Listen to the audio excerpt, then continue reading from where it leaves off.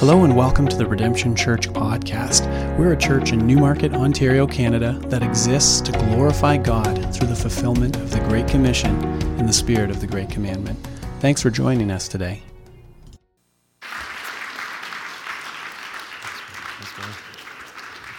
Can we just hold on a second? Come here for a second. I don't know if you know this, but today is Miles' birthday. That's right. That's what we should be cheering for. Happy birthday, brother. We love you, man. I do. I love your pastor very much, and I'm so thankful for him. And in so many ways, everything he just said about me, I can say about him. It's so good. It's so good just to have people in the faith that you love, that you respect, that you admire. And Miles and Amber, we just treasure them so much. They were such a blessing to our church for years and years, to my kids in particular, as he led the youth ministry there.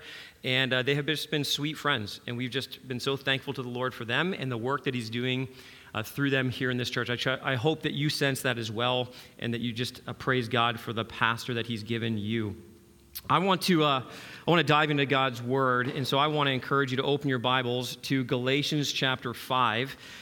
And if you don't have a Bible, I don't know, I'm seeing this happening live here. If you need a Bible, just put your hand up, and we'll make sure a Bible gets to you. Yeah? Can they keep this Bible if they don't have one? Yes. I love it. Good. You need a Bible. If you don't have one, take it home with you.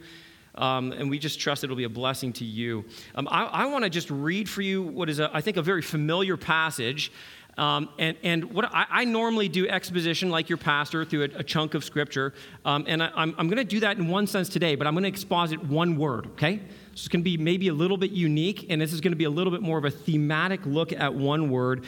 But I want to look at Paul's words in Galatians 5:22. This is a familiar section about the fruit of the Spirit. And so let me just read that, and then I'm going to dive into this together. It says, "But the fruit of the Spirit is love, joy, peace, patience, kindness, goodness, faithfulness, gentleness, self-control. Against such things there is no law, and those who belong to Christ Jesus have crucified the flesh with its passions and desires." I want to hone in on that word faithfulness. But before I do that, I just want to mention that this passage here is describing what has been called the fruit of the Spirit directly out of this passage. And the idea of the fruit of the Spirit is that this is the evidence that the Spirit of God lives in you, that you are a part of the family of God. And what Paul does here is he contrasts this idea of the fruit of the Spirit, all these 9 characteristics, he contrasts them with something very, very important, which he calls the works of the flesh. Earlier in chapter 5, he's listed off the works of the flesh, and he's described these sinful practices as things that define a life that will not inherit the kingdom of God. And so in contrast, he's looking at these characteristics, and he's saying this here is evidence that the Spirit of God dwells in you and that God is changing you. It's evidence that you are a child of God, and it's evidence that you will inherit the kingdom of God. And so these things here are incredibly important. I like to think of the fruit of the Spirit kind of like this. The fruit of the Spirit is what God is producing in you, okay? So in other words, it's a work of the power of the Spirit of God. God does it in you, but listen, while God does it in you, it's not something that's passive and that we don't actually participate in. It's something we also see that must be cultivated by us.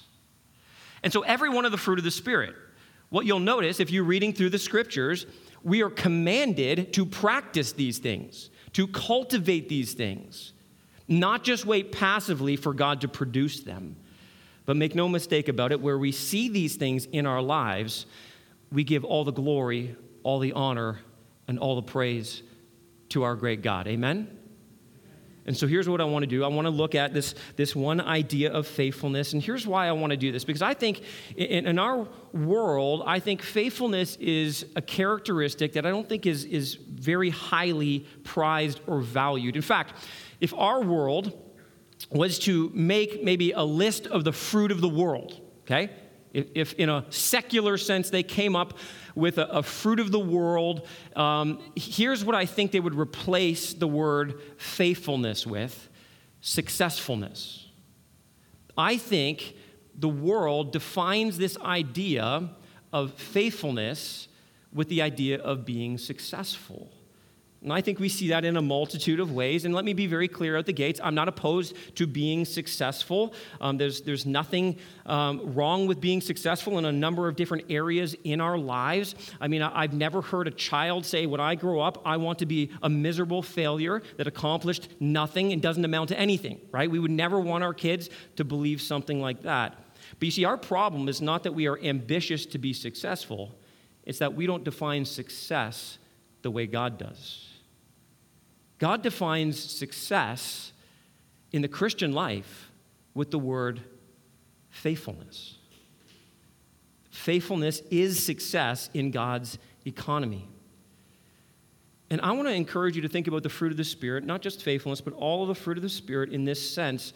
It is evidence that the Spirit of God is at work within you, that God is maturing you and growing you as a disciple of Christ. You see, the evidence of God's Spirit in your life is not some kind of radical emotional experience, listen, but a steady transformation of our character.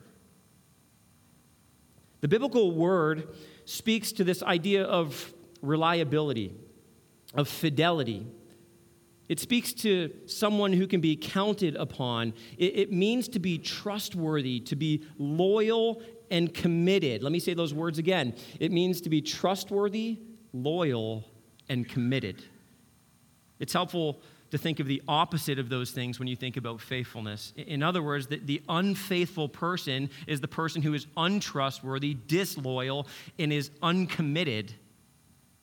The faithful person is trustworthy, loyal, and committed. So if you want to be successful, and I trust you do today, if you're a Christian, you want to be successful in the Christian life, then you need to cultivate faithfulness in your life. So I want to look at 3 questions to help us cultivate faithfulness. 3 questions to help us cultivate faithfulness. And the first one is this: am I totally trustworthy? Am I totally trustworthy? Let that question kind of sink into your own mind for a minute, okay? I want you to use this as kind of an evaluation tool for your own life. So the natural question then is this: what does it mean to be totally trustworthy? It should come as no surprise that God is the supreme standard of trustworthiness. He is the one who is utterly dependable. He is the one who's totally reliable. He alone, really, if we think about it in the most perfect sense, he alone is the one who is totally trustworthy. God is faithful. And God's people have always put their confidence in the Lord. You know, one of the reasons that we as God's people continually put our confidence in the Lord, even though, the world can be in disarray, the world can be in chaos, like it often is around us. Our lives can feel like they are completely outside of the bounds of our control, which they are. Our lives can feel like they're falling apart. We can feel confused. Everything can be in disarray, but you want to know what the people of God put their hope in? That no matter what's happening in our lives or in this world, we serve a God who is absolutely faithful. He can be trusted to the very end. Amen? This is the hope of God's people.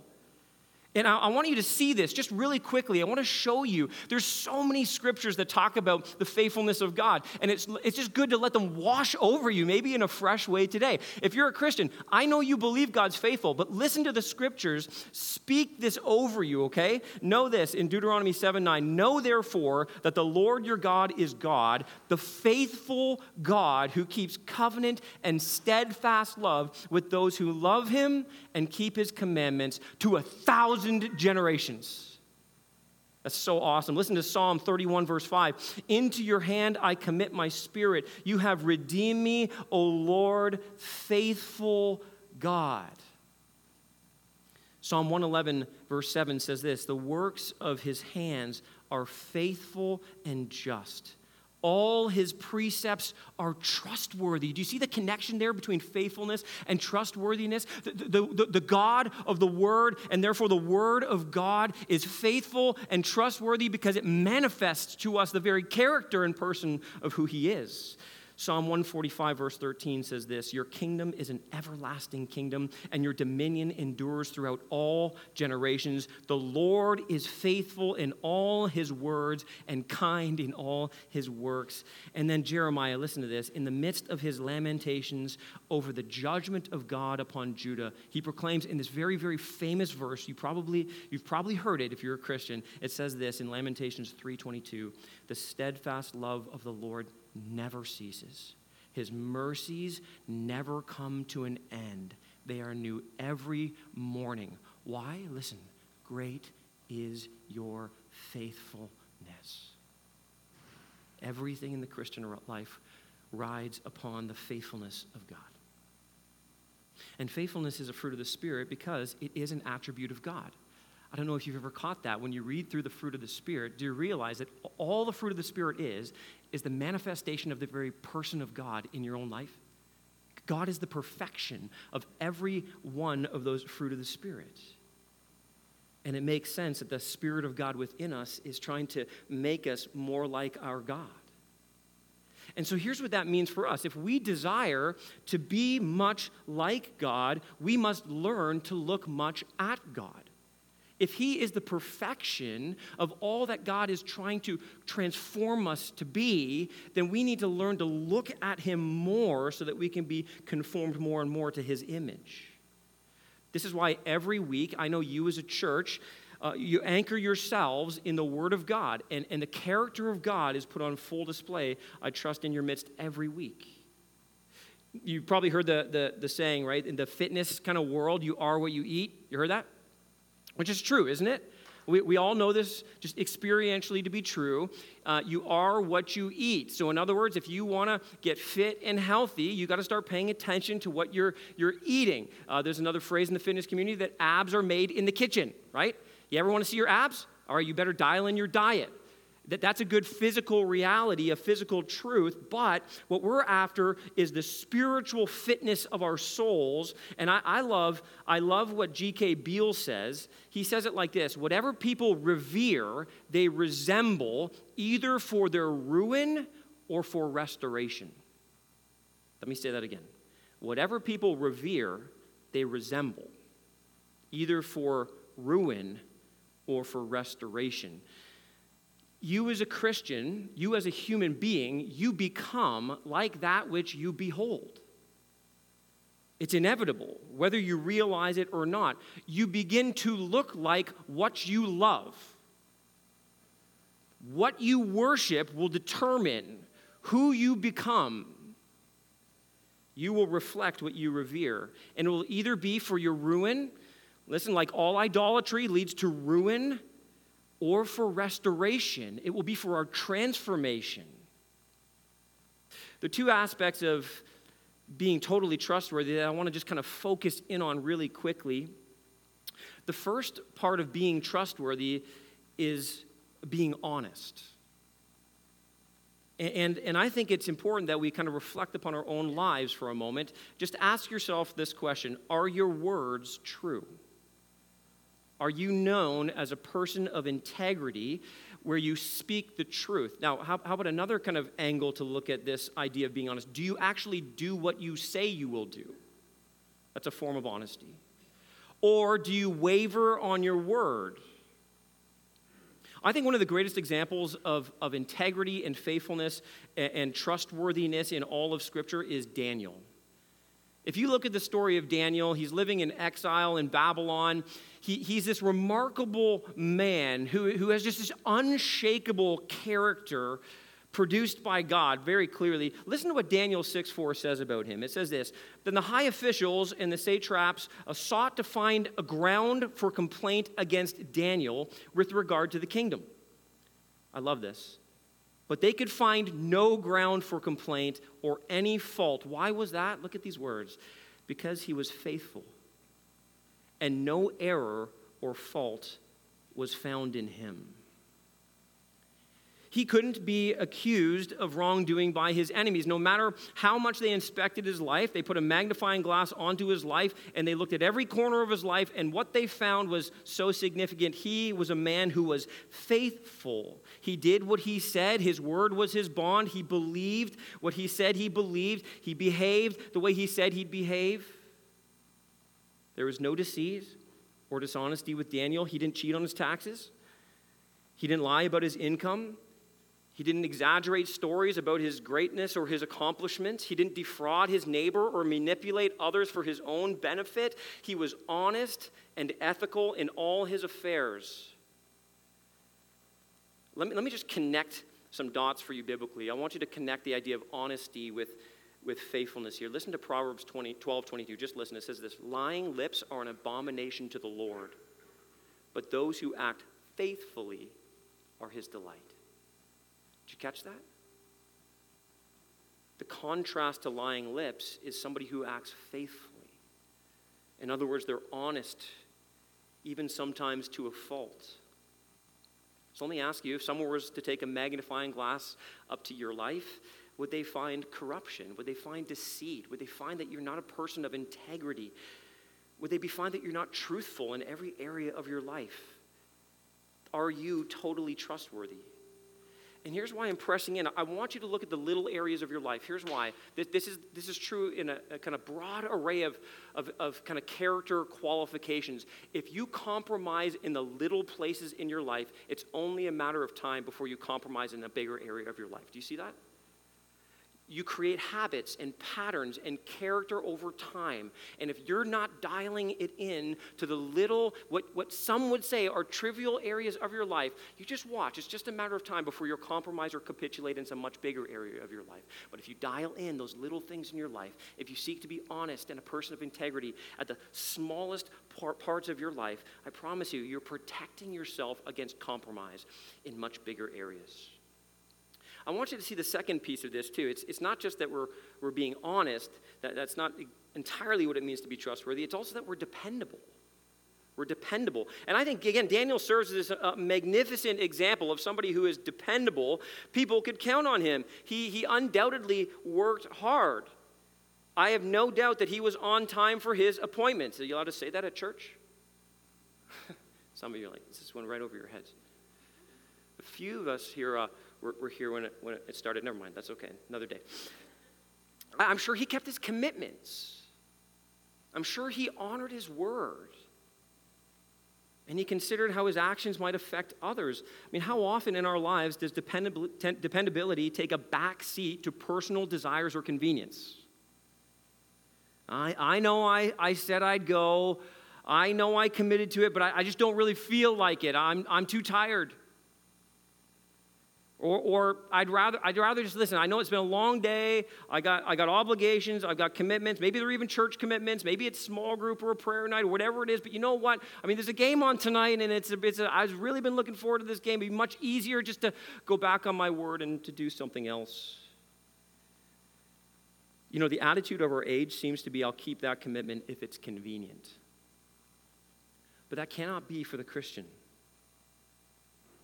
Jerry Bridges, he says this, that for the person who is practicing godliness, dependability is a duty owed not only to his fellow man, but more important, to God. Reliability is not just a social obligation, it is a spiritual obligation. God is even more concerned about our faithfulness than is the person relying on us in some particular situation. And in fact, just flip in your Bible to Psalm 15. I just want to highlight this just really quickly, but I think it's really important that you get your pages kind of flipping through the script, you get your fingers flipping through the pages of Scripture, and you land in Psalm 15. This is such a powerful psalm, and I would urge you to meditate often on this psalm and even commit it to memory. It's only 5 verses, but it is powerful. It is potent in so many ways. And here's the heading in my Bible, the subheading, which is not inspired, but it says this: who shall dwell on your holy hill? Okay, now here's what this means biblically, theologically. It's talking about who's going to gain access to the presence of God. That's what the holy hill represents. Who is going to be the one who's able to draw near to God and enjoy his presence? Who is going to be close to God, to have an intimate relationship with God, to experience the power of his presence at work in their life? Okay, so it's jam-packed, full of meaning here. But listen to what he says. O Lord, who shall sojourn in your tent? Who shall dwell on your holy hill? Look at this. He who walks blamelessly and does what is right and speaks truth in his heart, who does not slander with his tongue and does no evil to his neighbor, nor takes up a reproach against his friend, in whose eyes a vile person is despised, but who honors those who fear the Lord. Look at, this is what I want to highlight here for you. Who swears to his own hurt and does not change. Just stop there. Do you see how God takes seriously your dependability? Swearing to your own hurt and not changing. God, here's what I'm taking from this, okay? And here's what I trust you will take from this. Being dependable means it will cost you something. And God calls us to be dependable even when the costs are significant. And there's nobody who put this on display more than Jesus Christ, right? He was dependable to the very end. God was so faithful to us as people that it cost him his only son. God, think about this, God at the cross swore to his own hurt. This is what's put on display in the covenant that God makes with Abraham when he walks between, puts Abraham to sleep and he walks between those, the smoking pot. He swears by his own name to his own hurt. He says, I will do this on my own. I will fulfill what you cannot. I will be faithful when you are not. And the greatest display and the culmination of this is at the cross of Jesus Christ, when God says, listen, I told you I would do it. I told you I would save you. I told you I would redeem you. And I'm going to give you my own son to do it. I'll shed his blood for the forgiveness of your sins so that you can see I am a dependable God. I am faithful to the very end. And you say, well, I struggle with this. I'm not always honest. I'm not always dependable. I hear you. And I'm not, I'm standing up here preaching to my own heart. So what do we do if this hasn't been us? If we're a person who hasn't been honest, hasn't been dependable, is there hope for us? Here's the awesome truth of the gospel. Absolutely. You see, our ability to be dependable is based upon God's ability to be dependable. In other words, God was dependable at the cross to redeem us and transform us and forgive us. Therefore, we can go back to the cross, to the faithfulness of God. We can stand firmly in the faithfulness of God, and we can live from there. Here's what that means for you and me. Listen, there's been a struggle for you? Great. Go back to the cross and see God is gracious to forgive you today. He wants to forgive you and transform you. He wants to renew you. He wants to change you. Listen, if we confess our sins, he is faithful and just to forgive us our sins and to cleanse us from all unrighteousness. I want you to hear this today. Being faithful begins by understanding the faithfulness of God to you and then seeking to be faithful like him, our God who is totally trustworthy. All right, secondly, am I lovingly loyal? So we cultivate faithfulness. We ask ourselves this question, am I lovingly loyal? The issue of loyalty is found often in connection with our friends and our family. You read through the pages of Scripture, and this kind of jumps off the page. You want to see displays of loyalty and of love. Look at family, look at friends. One of the books that kind of puts this on display more than any other book is the book of Proverbs. Proverbs talks about friendship and family dynamics and relationships in unbelievable ways, and it puts loyalty on full display.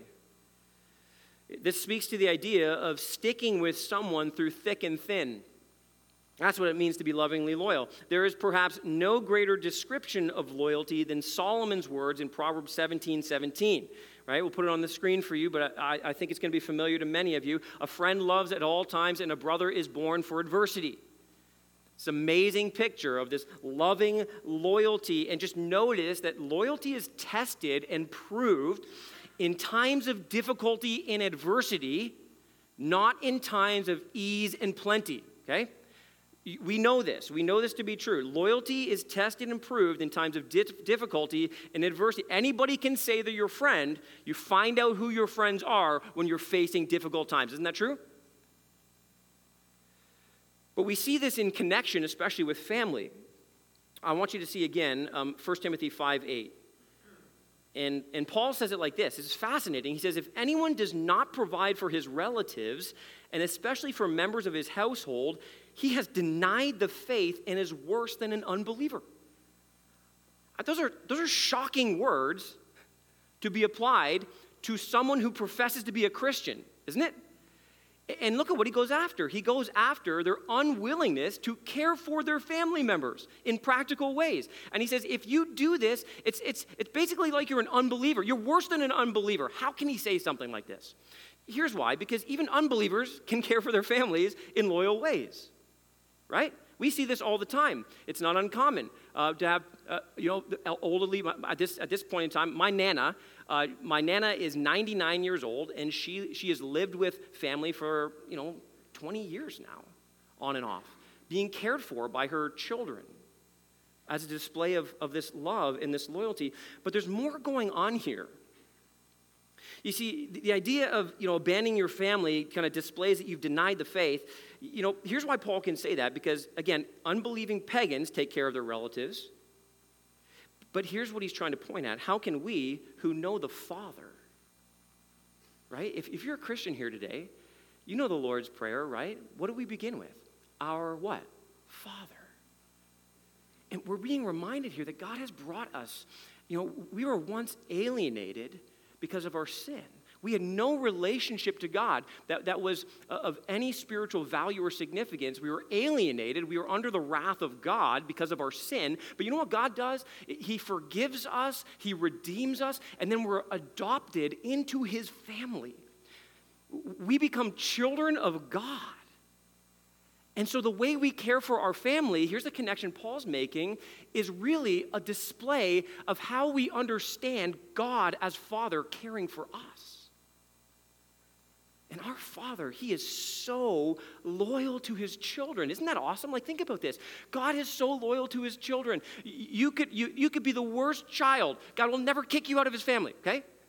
You could turn your back on God. God is still going to, think of the prodigal son, right? The prodigal son, the worst kid of all. Give me the inheritance. I don't care about you. I wish you were dead. And he leaves the family. And what's the father doing?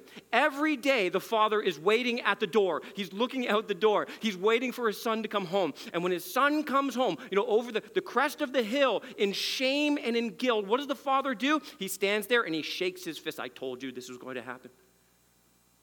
That's what he does. He runs towards his son, which is something Middle Eastern men didn't do if you're the father. He runs towards his son. He weeps on his neck. He covers him with all the robes and the sandals and the signet ring, and he has a party for him. That's how lovingly loyal your father is to you, even when you sin.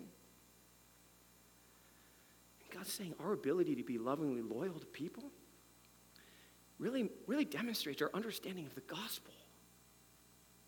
How much God loves us. Let's just apply this principle more broadly to our roles as family members, okay? And once we're talking about family, so let me ask you at home, if you're married in here today, are you a faithful spouse? Don't answer that too quickly. Because maybe you're sitting here saying, yeah, I'm a husband. I'm lovingly loyal to my wife. I've never had an affair. Okay, are you dabbling in pornography? Are you fantasizing about other people? Wives, are you lovingly loyal to your husbands? You're like, wow, I've never had an affair. I've been faithful to my spouse. I love my spouse. Okay, but are you demeaning your husband? Maybe complaining about him or criticizing him behind his back, or maybe even to his face? If you're a parent, let me ask you, are you more committed to your child than you are to your work, to your career? Are you more committed to your child than you are to your phone or your hobbies or your bank account Are you available? Are you lovingly loyal to your children? Are you available to them? Are you accessible to them? Are you approachable to them? Do you give your best to your family, or do you just give them the leftovers? Are you investing in the discipleship? Parents, I can't say this strongly enough. You want to demonstrate your love to your children and to your family, invest in the discipleship of your family. You say, well, I don't know where to start. It's really simple, okay? Open the Bible with them. Read the Bible. Suffer through temper tantrums and suffer through complaining and suffer through boredom. Sing songs around your dinner table. Talk about the Lord. Address sin. Comfort them with grace. It's so necessary. Children, are you seeking to honor your parents, to serve your siblings and your parents, to obey your parents, to contribute to the life in the home, to act and speak respectively, to be building up and not tearing down? There's a variety of ways we could look at this, but I trust the Spirit of God will begin to maybe work on your heart. Let's just consider Proverbs 17:17 again, just kind of fresh in our mind. A friend loves at all times, but a brother is born for adversity. There is no such thing as a fair weather friend, okay? That's not a biblical friend. Loving loyalty is expressed not in times of plenty, but in times of pain, in times of adversity. You've heard the phrase, right? This is biblical. A friend in need, come on, somebody help me out, is a friend. All right, 5 of us knew it. That's true. That's absolutely true. I'll never forget when I had a friend of mine who was living in some pretty significant sin, and I was, with gentleness and grace, trying to get into his life and trying to have conversations, and it was really, really awful situation. But I'll never forget what he said to me one time. He said, Ian, I'm just looking for friends who are going to be there with me, but not tell me what they think I need to hear. I don't need anybody telling me that I'm wrong. I don't need anybody telling me that this is sin. If you want to be my friend, then you just need to agree with me, is what he said. And my response was, man, I love you too much to be that. That's not a friend. I love you too much to let you do that. I can't be that for you because that's not the biblical definition of a friend. And I just want to remind you what the Word of God says about true friendship and loving loyalty. Proverbs 27 verse 6 says, faithful are the wounds of a friend, but profuse are the kisses of an enemy. You want to know who your friends really are? It's not just the ones who will be with you in moments of adversity and difficulty. They show up when in time of tragedy. Yes, that's a good friend. They show up when you need them most. But listen, I'll tell you who a true friend is. A true friend is one who shows up when you're in the middle of sin and says, I love you too much to let you continue walking in sin. That's a real friend. Faithful are the wounds of a friend. Your enemy is the one who just lets you feel comfortable in your sin, lets you feel like you're not in the wrong, lets you feel like your sin is justified, your behavior is not ungodly, it's totally fine, you can blame somebody else. A real friend goes at the heart. Now, listen, lest you misunderstand me, the delivery of this kind of truth to a friend matters immensely, okay? This is not like giving, I hope that you don't take this as a license to just kind of run around and, faithful are the wounds of a friend, you're just kind of sticking your friends left, right, and center, so they're bleeding all over the place. We're not soldiers with a sword looking to inflict, hurt, okay?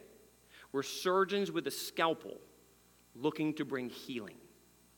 There's a world of difference between those two things. And so we take out the scalpel of God's word and we cut very precisely and we're gentle and tender. Even though there's pain, we're going after the sin. We're not looking to do the greatest amount of damage to somebody. We're looking to isolate the sin and we're looking to help cut it out and pull it out. And so why? So not that they're hurt, but that they're wounded to be healed, to be stronger.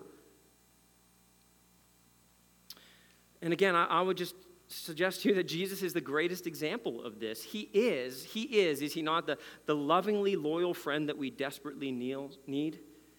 He meets us in our greatest moments of need, and he supplies everything we need. And I want you to think about how lovingly loyal Jesus is. You see, the message of the world today, they want a Jesus that's, God is love. We hear this all the time, don't we? God is love, God is love, God is love. You know what? You know what the world means by that? God tolerates, God tolerates, God tolerates. They're looking for a God who accepts people as they are and never wants people to change and be different than they are. The world is looking for a God that just says, everything's fine. We can celebrate everything, even if it's sin. But listen, we understand that the love of God is so much greater and deeper and more profound than that. Jesus Christ is the definition of love. He is God's love on full display. And in the love of God through Christ Jesus, guess what happens? God comes after us and convicts us of sin. Right? He doesn't excuse our sin. He doesn't justify our sin. And God doesn't wink at sin, right? You know what I mean by that? Like, God doesn't wink at sin. He's not like, we'll just brush this under the rug. You know what God does? He exposes sin, brings it from darkness to light, and then in his grace, this is how lovingly loyal our friend is, he deals with our sin when we cannot. He goes after it on the cross. He pays for it with his own perfect life. And you know what that tells us again? God loves us too much to leave us in our sin. This is why Hebrews says that the Father disciplines every child that he loves. He's faithful. He's not going to let you be tempted beyond your ability, but he sends his Spirit to convict us of sin and provide the power to transform us. And Jesus is so lovingly loyal, listen to us, that even though we continue to sin, and maybe this is, as you're even just feeling conviction, maybe you're looking over your life and some of the things that I've even just kind of pressed in on. You're like, man, that's been me. That's been me. What hope is there for me? The hope, again, is Jesus Christ. You can be confident of the loving loyalty of Jesus, even though you may have sinned and fall short of the glory of God. If you're in Christ today, he will never let you go. He will be with you to the very end. Jesus is our good and faithful friend, our loving and loyal brother, and in the truest sense, he is the friend who loves at all times and the brother that is born for adversity. May we strive by his grace and power to be lovingly loyal to others as he is to us. I want to give you this last question. Here it is. Am I completely committed? Remember, we're dealing with faithfulness. So we've asked 2 questions already. Am I totally trustworthy? Secondly, am I lovingly loyal? And third, am I completely committed? And when you think about faithfulness in the New Testament, I don't know about you, my mind runs to the parable that Jesus told in Matthew chapter 25. And you can flip there if you want. I'm not going to read the whole thing, but I just want to remind you, it's the parable of the talents. And Jesus tells this parable to emphasize the need for faithfulness among his children. And he you know the story, I'm sure, right? He gives 5 talents to one of his servants, and he gives 2 talents to another one of his servants, and he gives 1 to another, and then he goes away. And then the servants, they take that, the first 2, the one who received 5, he goes off and he invests it, and he does really well with it, and he returns with 5 more talents. The one with 2 goes out and invests it. He comes back with 2 more talents. The one with 1, he doesn't do anything with it. He dug in the ground and hid his master's money. And again, just hear the words of the master when he returns and speaks to his servants. The servant in verse 20 says, "Master, you delivered to me 5 talents. Here I have made 5 talents more." And his master said to him, "Well done, good, and," somebody help me out, what's that word? "Faithful servant. You have been," look at this again, "faithful over a little. I will set you over much. Enter into the joy of your master." And the same with the 2 in verse 23. "Well done, good and faithful servant. You have been faithful over a little. I will set you over much. Enter into the joy of your master." And he rebukes the servant who produced nothing. In fact, here's what he says to him. This is stunning in verse 26. "You wicked and slothful servant."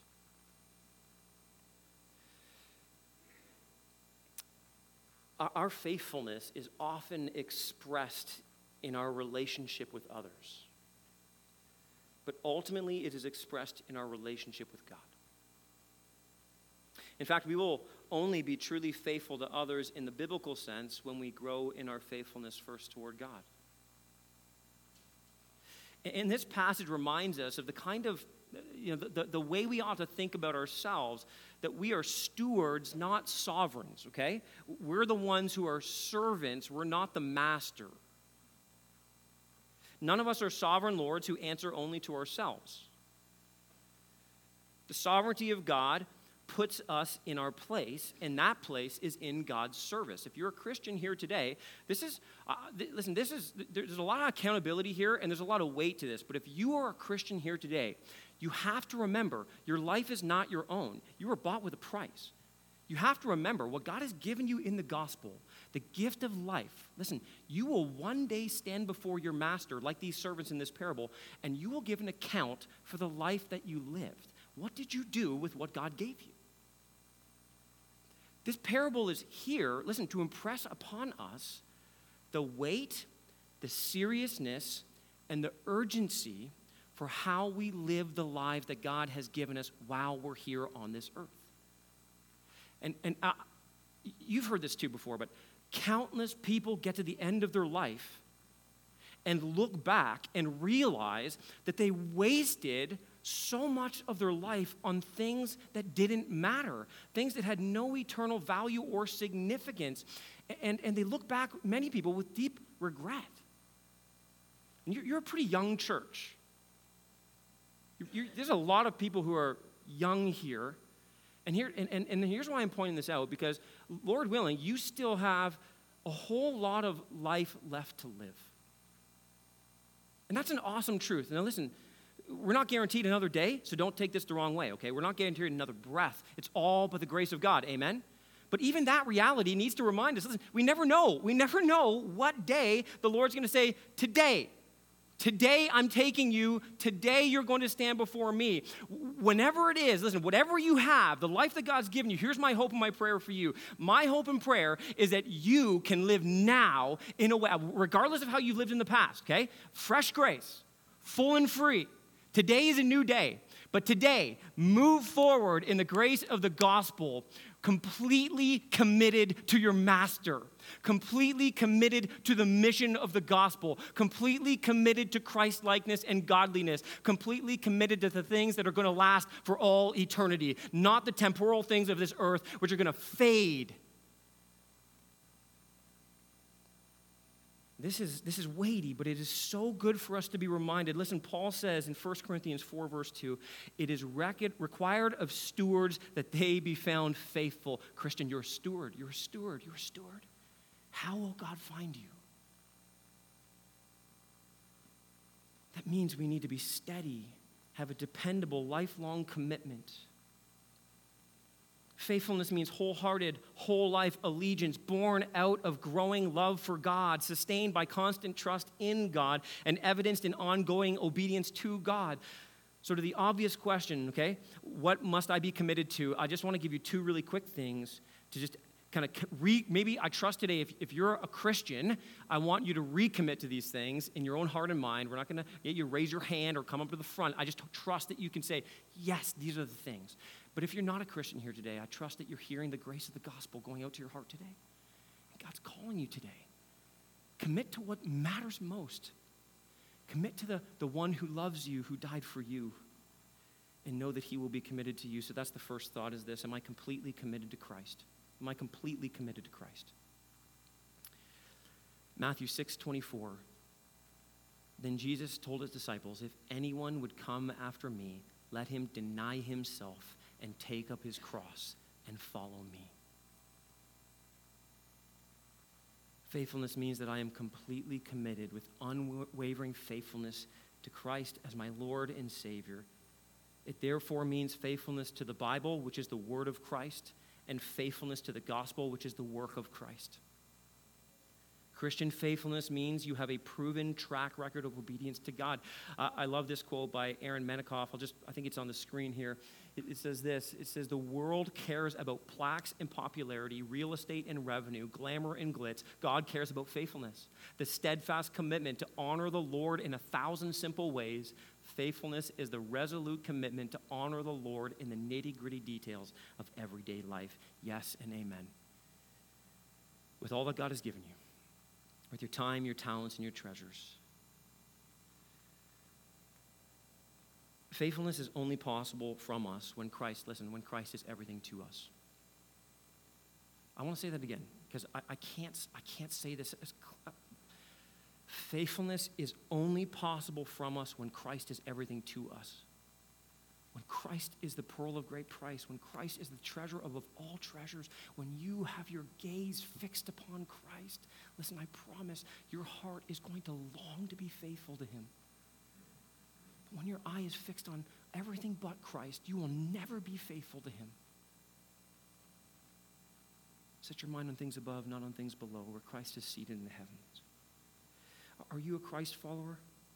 If so, stay faithful to your Savior. If not, commit. Listen, he has come from heaven to earth to save you. He is faithful. He is the faithful God who can be trusted. Will you trust in him today? Will you repent of your sins and believe upon the Lord Jesus Christ? And will you commit the rest of your life to live unto him as your Lord and your Master? He's so good. He's so faithful. Secondly, if I am completely committed to Christ, I will be completely committed to Christ's church. So ask yourself that question. Am I completely committed to Christ's church? Hebrews 10:23 says this, let us hold fast the confession of our hope without wavering, for he who promised. Look at this again. Our commitment to the church is predicated upon the faithfulness of God. Again, for he who promised is faithful. And let us, the body of Christ, consider how to stir up one another to love and good works. Notice this language here. Not neglecting to meet together, as is the habit of some, but encouraging one another, and all the more as you see the day drawing near. In other words, listen, we have to make the church of Jesus Christ our priority in this life. If Christ is our priority, if he is our supreme affection, then the bride of Christ and the body of Christ will too be precious to us. It must be. If you're a Christ follower, a Christian, you are called into a family, into a body, into a local church where you are to know and be known, where you are to serve and be served, where you are to grow and help others grow. Listen, I know you've been in a church series, so I'm just I trust I'm preaching to the choir right now. Listen, but God has promised, you realize this? God has only promised to build one institution on the face of this earth, and it is the church of Jesus Christ. Not a company, not a network, nothing. He has promised to build the church of Jesus Christ, and he's called you to be a part of it, to help it grow up into maturity, so that it can begin to grow and be strengthened, and that the world can be reached with the good news of Jesus Christ. I'm so thankful for the many of you who are so committed to this local church. And I'm just praying for those of you who are, praise the Lord, keep going strong, don't slow down, step on the pedal, stay committed, get after the things that God's called you to. And some of you in here, you're kind of on the sidelines. Maybe you've been hurt by the church. I get it. Listen, people hurt people even in churches, right? We get that, but listen, don't throw the bride out with the bathwater, okay? It is precious to Jesus. Deal with your hurt by coming back into the body. Some of you are just on the sidelines. You think you can exist on the fringes of the church without engaging in the family of God. You know, I've heard it said, right? People say, I can be a Christian without the church. I can be a Christian without the church. That's true. You just can't be a healthy, thriving Christian without the church. Michael Foster, he says this. One more quote. Last quote, and we're rounding the bend here, so thanks for hanging with me. Just listen, this is so good, though. Listen to this. Nothing grows a Christian like a serious commitment to a single church week in and week out for years and years. I love this. Listen, this is so good. Not conferences, not social media, not even personal devotions. The local church is where mature Christians are slowly forged in the fires of mundane faithfulness. You need the church, and the church needs you. Some of you have been committed, but life has just gotten busy. It happens to the best of us. But your desires for other things have eclipsed your desire for Christ and his church. You were once all in, but now you find yourself checked out or burnt out. So maybe here today the Lord is calling you back. It's time to re-engage.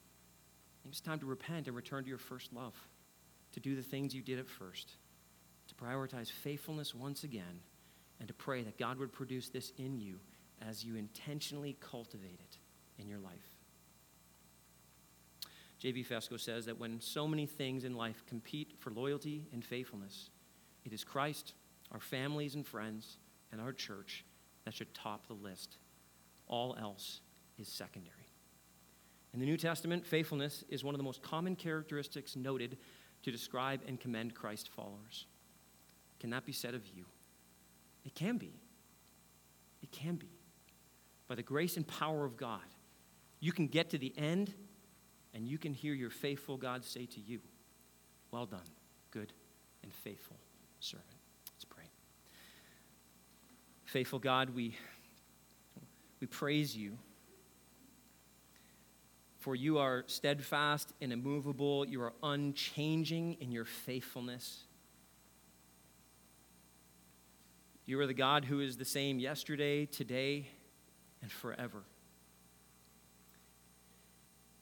And Lord, we do not believe we can simply bootstrap faithfulness. We can't produce it in our own strength. We can't manufacture faithfulness to you.